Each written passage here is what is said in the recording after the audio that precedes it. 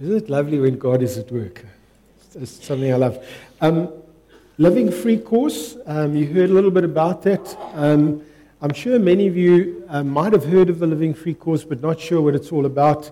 There are sign-up boards outside, but I'm going to just read to you an extract, which I think will help you understand the nature of the Living Free course. And it simply says here, inside of you, there is another you. Hidden deep in your heart is a person whose character is everything you thought you could be and more. This person inside of you is you, the real you that God, your Creator, designed you to be. You can be restored to God's original design for your life through the freedom that is found only through Jesus Christ. In this course, you'll learn about God's original design for your life and His unconditional love for you. How to appreciate and make use of what is called here the gift of repentance. How to completely release past hurts and injustices. How to break the power of spiritual strongholds and the generational sin patterns from your life. How to rise above the past and present circumstances to live in freedom, confidence, authority, and joy. That's the course. So it is taking place, starts on the first Saturday of November, and it's from 9 to 12. And my suggestion to you is, if you can't be there for the whole course, rather don't come for this time around. Let somebody else be there, and you can come next time around. But I do think you need to be there for the whole course. It's 4 Saturdays, and then there's prayer ministry that follows that. All right. Now, we're back to our Sermon on the Mount, and it's called A New Way to Live because being a follower of Jesus means our lives are going to change. And in fact, if you're like me, you'll discover your life is going to change way more than you realized if you're a follower of Jesus. Paul, when he was writing to the Corinthian church, was very passionate about this thing that people's lives change when they become Christians. And so he said, if any man is in Christ, any person is in Christ, they are a new creation. The old is gone and the new has come. And so this morning, we want to look at one of the areas of change that takes place in our lives when we become Christians.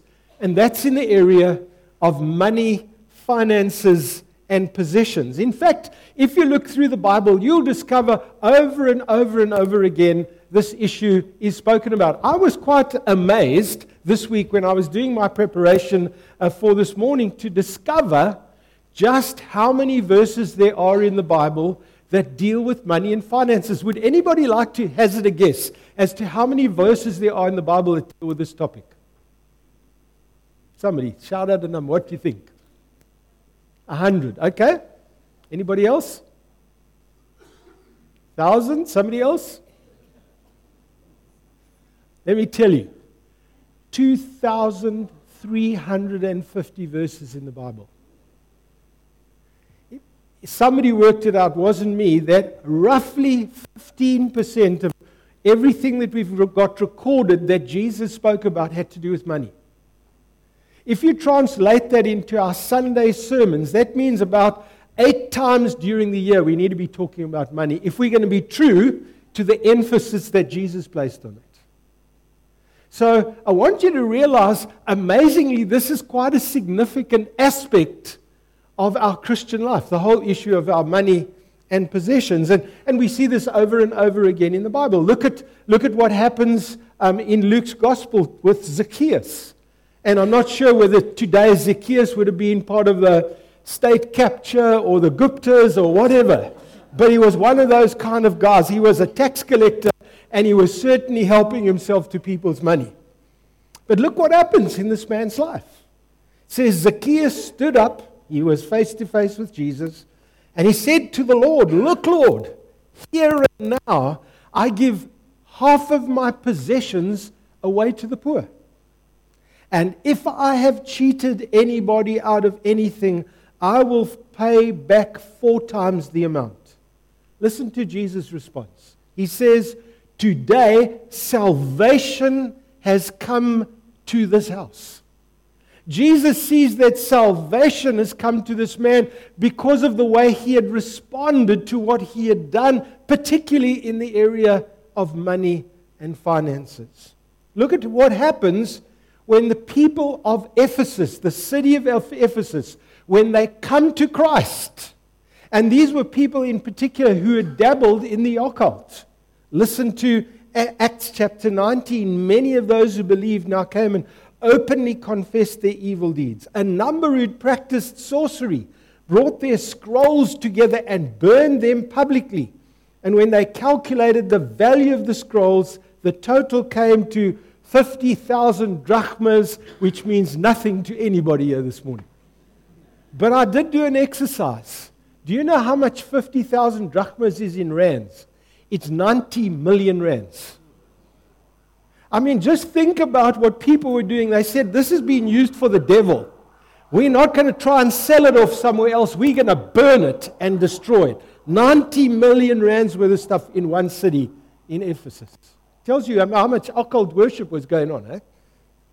What about the unexpected response of some really poor Christians in Macedonia when Paul put to them an appeal to help with the needs of the church in Jerusalem? Listen to how they responded. And I want you to pick, in particular, take note of this. Now, brothers, we want you to know about the grace God has given to the Macedonian church. He doesn't want to start off by saying, we want you to know how much money they gave. He said, we want you to see how grace was at work. Out of their most severe trial, their overflowing joy and their extreme poverty welled up in rich generosity. For I testify they gave as much as they were able and even beyond their ability. That's grace at work in the life of the believer. What about the way the early church responded to the poor? In Acts 2, it says the believers had everything in common, and they gave to everyone as he had need. Verse 32, no one claimed any of his possessions as his own. Friends, I see that as miraculous. This is not normal life. This is not the way people behave. This I understand to be the working of God in people's lives who become Christians. In Acts chapter 4, there were no needy persons among them. And we know why there were no needy peoples. People were selling their land and they were taking. And I don't think everybody sold their land. I don't think that's the teaching of the Bible. But I think some people were, the Lord impressed on them to sell something that they had that had value. And they brought the money. And so it alleviated to a large degree the poverty amongst the believers. Because there were obviously a lot of believers. I mean, I was very, very deeply challenged. Some of you in this church this morning know what it is to leave your own country and relocate to South Africa. You know what it is, in other words, to be a refugee. And there was, in one of our life groups, there was a family that had come to South Africa. And you know one of the things that people struggle with is accommodation. And if they do happen to find accommodation, it's sometimes even more expensive per square meter than what we're paying for. They totally get ripped off. And this family was staying in a home not far from here, and their landlord said to them, you're out, we've got somebody else we're giving your place to. And that life group rallied around them, and through a whole process actually bought them a house. And they said, we can't sit back and just watch what's happening. We need to do something about this. And they rallied around. They actually bought that family a house, and they're still living in it today. Probably about 1.5 years, 2 years ago. One life group did that, just because God had moved their hearts. So I'm like encouraged to see the way God works in our hearts when it comes to money and finances. So let's look at Matthew chapter 6, verse 19. We all got a number of verses to preach through. But I want to just overlap with one verse into whoever's preaching next week, because I feel it ties in with what I want to say today. So listen to the words of Jesus. Do not store up for yourselves treasures on earth, where moth and rust destroy, where thieves break in and steal. But store up for yourselves treasures in heaven, where moth and rust do not destroy, and where thieves do not break in and steal. Who's had a robbery here before? Put your hand up. Who's had somebody? Wow, look at that. So you know what Jesus means here? Okay. That's phenomenal.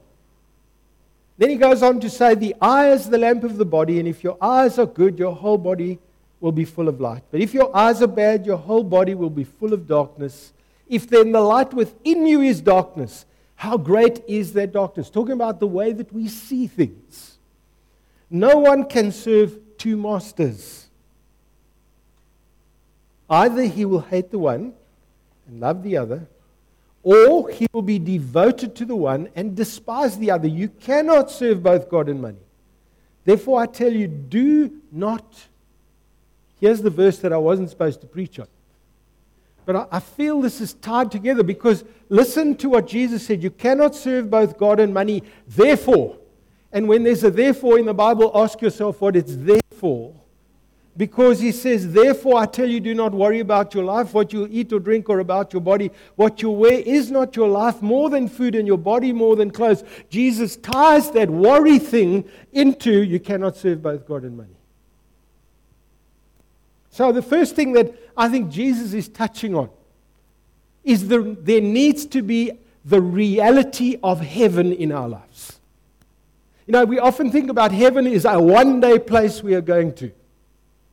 But Jesus is saying over here, by what we do, with what we own and the money that we have, we can make a deposit in heaven. Just think about this. We're a culture that's very focused on the now, this world, the instant everything. Isn't that true? But Jesus says over here, store up for yourselves treasures in heaven. In other words, he's saying heaven is real now. Eternity is something very real. It's not just something in the by and by. It's something we need to consider right now. In other words, as we keep factoring heaven into what we're doing with our money and possessions, the value of money begins to change. I want you to think about this for a minute. I felt the Lord really ministered to me out of this. You know, we're always hearing about how money is losing its value. There's one place it doesn't lose value, it's in heaven. Never loses value in heaven.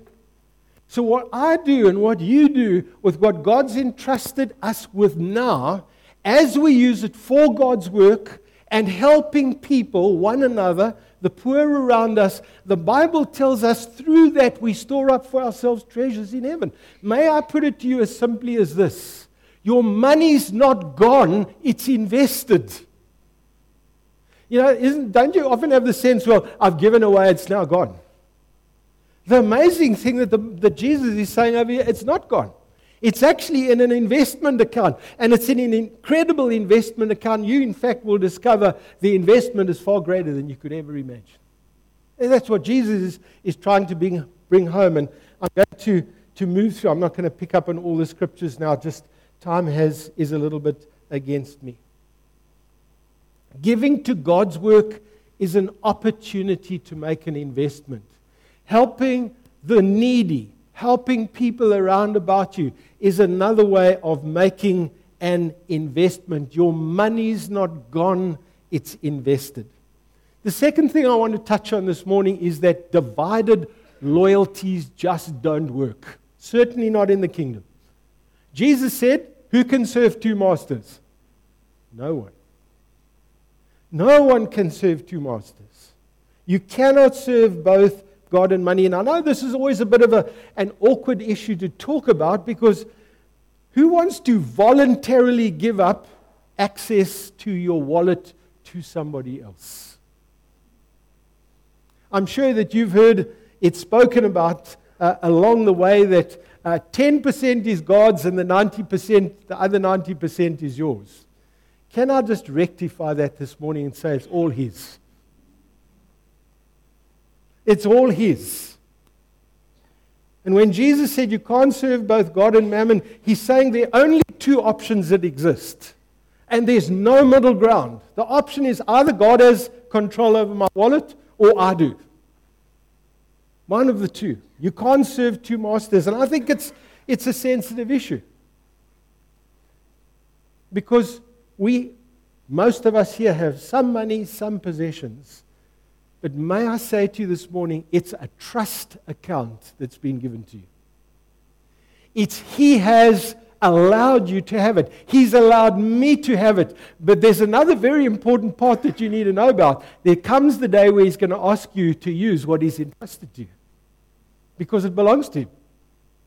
You see, as long as it belongs to me, it's almost like God needs my permission to use it. But when it belongs to God, God's saying, hang on, you remember that I loaned you? Remember I blessed you with that? Remember I gave you that? There's time now. I'm going to need you to use that for my purposes.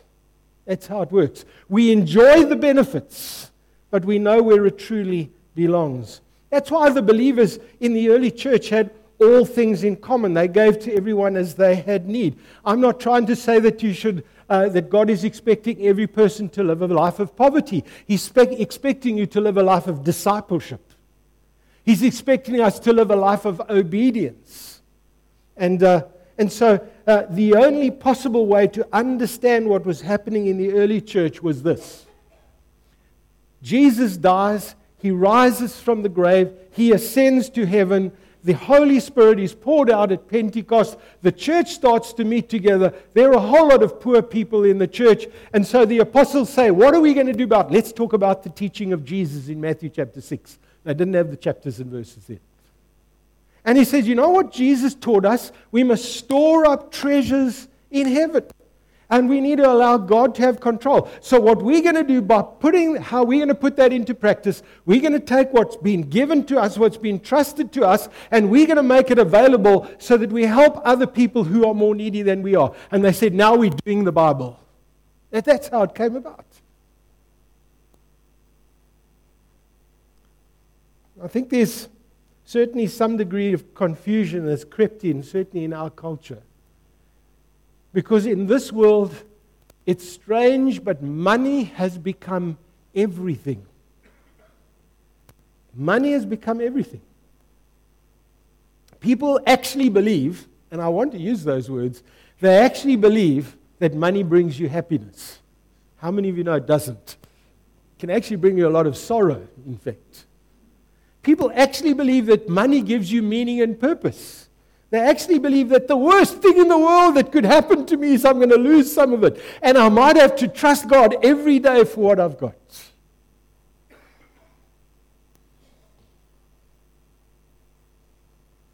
That's why Jesus said you can't serve two masters. You can't serve God and money. When there was a need in the church in Jerusalem, I want you to notice Paul doesn't do crowdfunding. He goes to the believers and he says, I want you to make you aware of a need that exists in the church, and I would like you to decide how you're going to respond to what you've got. That's what he does. And to help them in that process, he gives them this word of encouragement. And I'm going to read it to you. It's in 2 Corinthians 9. Remember this, he says, whoever sows sparingly, that means the way we use our finances, will also reap sparingly. And whoever sows generously will also reap generously. I do not believe he was talking about getting lots of money when you give. I think it's way bigger than that. Each man should give what he has decided in his heart to give, not reluctantly or under compulsion, for God loves a... That means something very important. That in the Christian walk, you can come to the place where you enjoy giving. That makes sense? There's a sense of enjoyment. We are able to do it with joy. And then he goes on to say, and God will make all grace abound to you. Remember the Macedonian church. So that in all things at all times, having all you need, you will abound in every good work. As it is written, he has scattered abroad his gifts to the poor. His righteousness endures forever. Now he who supplies the seed, here it is, here's the supply, and to the sower and bread for food will also supply and increase your store of seed and will enlarge the harvest of your righteousness. You will be made rich in every way so that you can be generous on every occasion. Now, this brings us to an important issue that I want to touch on this morning, and it's God's wisdom and money. Have you noticed when it comes to the kingdom, God turns things upside down? He says the first will be last, and the last will be first. He said, if you want to be great, learn to be the servant of all. Now, you will discover that same thing comes when it comes to money. Don't always just apply human wisdom to money, because it's a kingdom issue. I want to give you a few examples of what I'm talking about. Just think of the wealthy young man who wanted to become one of Jesus' followers. Did you remember what he said to him? Jesus looked at him first of all, and the Bible says he loved him. So he wasn't being critical of this guy. He loved this guy. And this man who wanted to be one of his followers, and he says, go and sell everything you have and give to the poor, and you will have treasure in heaven, and then come and follow me. I want to ask you a question. How many of you have ever told somebody to do that? We're scared to tell other people in case God says we must do it as well. But I mean, think of what Jesus was saying to that man. And obviously realizing that money and materialism had a stronghold in that man's life. So he says, give it all away. Interesting wisdom. What about the widow at the temple who puts everything she has into the offering? And then Jesus calls all his disciples around about him because he's sick and tired of what the Pharisees have been doing with money. He calls his disciples around him and he says, I want you to watch what's happening over here. And here's a widow, and she takes all she had. She didn't have a reserve. She didn't have a credit card. It's all she had. And she puts it all in the offering bag for God. You know what Jesus does? He honors her. Have you ever told somebody to put all they had in the offering bag?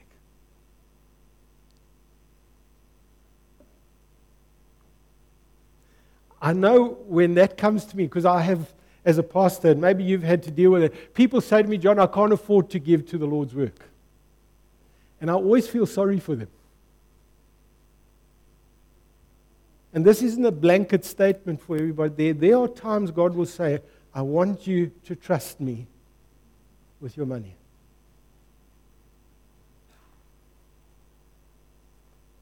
What about this verse that I included, verse 25 of Matthew chapter 6? Therefore I tell you, do not worry about your life, what you will eat or drink.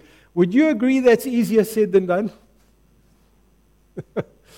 Would you agree that sometimes money is our biggest worry in life? And it's certainly easy to preach that when I go home and all my needs are met. But what about the guy or the girl or the woman that hears that and they've got absolutely nothing? See, Jesus realized when he taught about this thing of God and money, you can't serve both God and money. He knew one of the things that we're going to come up against straight away is that thing called fear. Have I got enough? What about tomorrow? God, will my pension be enough? And so I can go on. You see, having freedom to serve God means dealing with the fear that relates to finances. That's the breakthrough.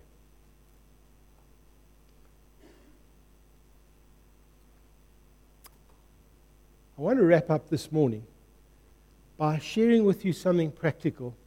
And I felt for this message it would be good to kind of put this in some practical terms and to share with you some of the things that God has laid on our heart as a church.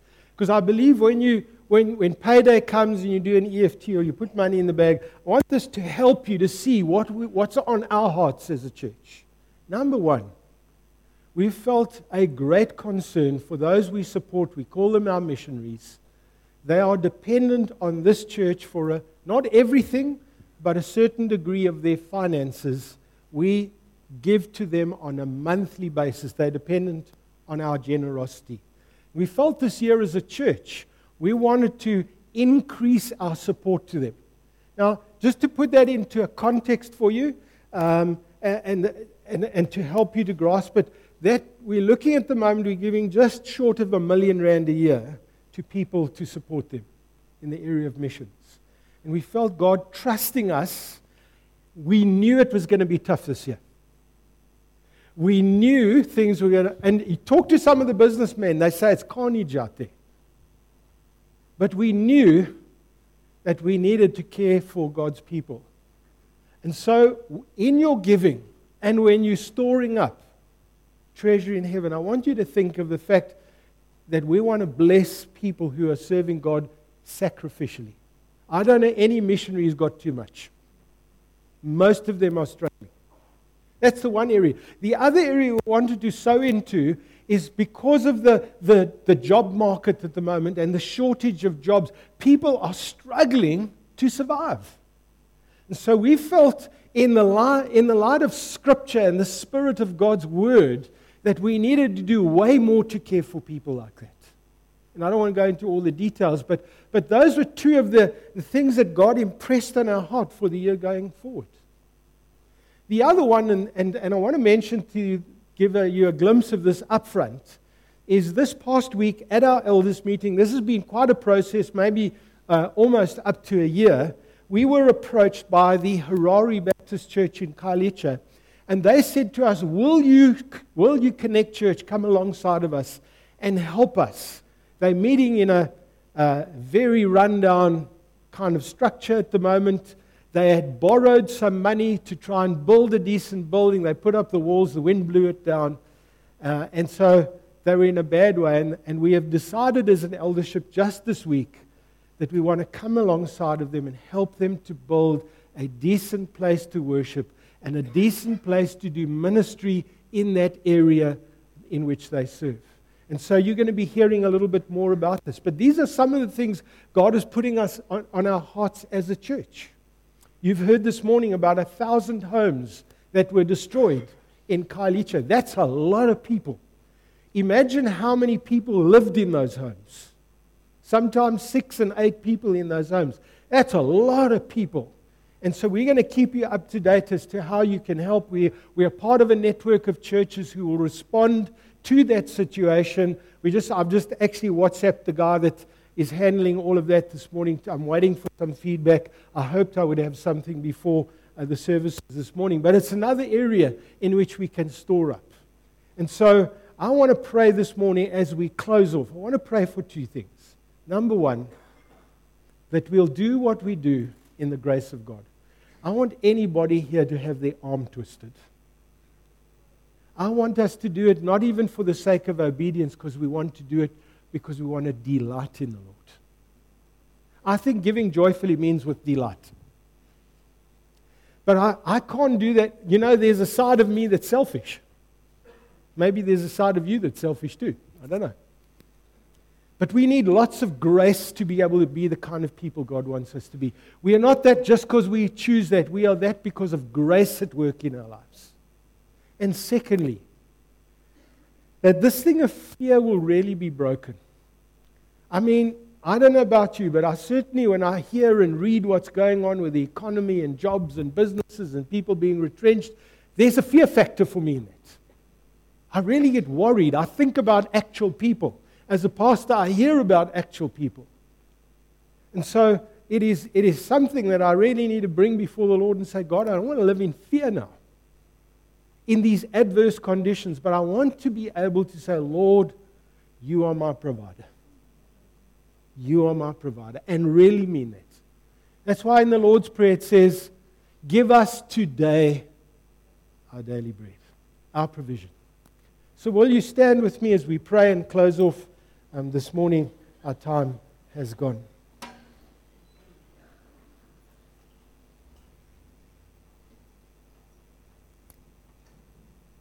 As I close prayer, in no way is this meant to be a financial appeal. This is you hearing the word of the Lord, you sitting and hearing what God is saying to you by the Spirit, and you responding to Him with joy in your own heart. And so, Father, I want to pray for us as a church today. Lord, we We use that phrase very easily. We're the hands and feet of Jesus. But we are the body of Christ. That's how you speak about us. And Father, we come to you today and we thank you for the richness of the blessings that exist in this church. We acknowledge that you've entrusted us with much. And Lord, we honor you for that and thank you for that.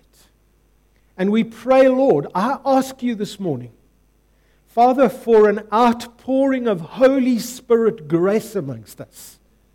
That, Lord, this would not be an area of bondage.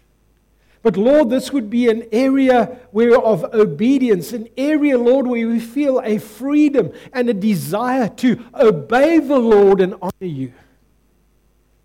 And God, I pray, help me, help all of us today to be the kind of stewards of what you've entrusted to us, like the Macedonians were.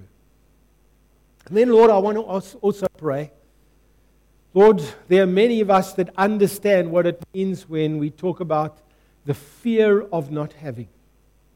And Lord, it's something real, it's tangible. This is, Lord, not something artificial, it's real for us. We think about our kids and we think about food on the table and we think about those things, Lord. But I want to pray in the name of Jesus this morning, Lord, for a freedom from the fear of not having. Lord, we want to break that this morning. I want to pray for just a moving of the Spirit amongst us, Lord, that we will be free from that from today onwards. Lord, we'll be able to say with Paul, I have learned to be content in any and every circumstance, whether I've got a lot or whether I've got a little. And so now receive from God what He has for you. From the Spirit, His grace, a freedom. The peace of the Lord would rest upon you this morning as God's people. In Jesus' name, amen.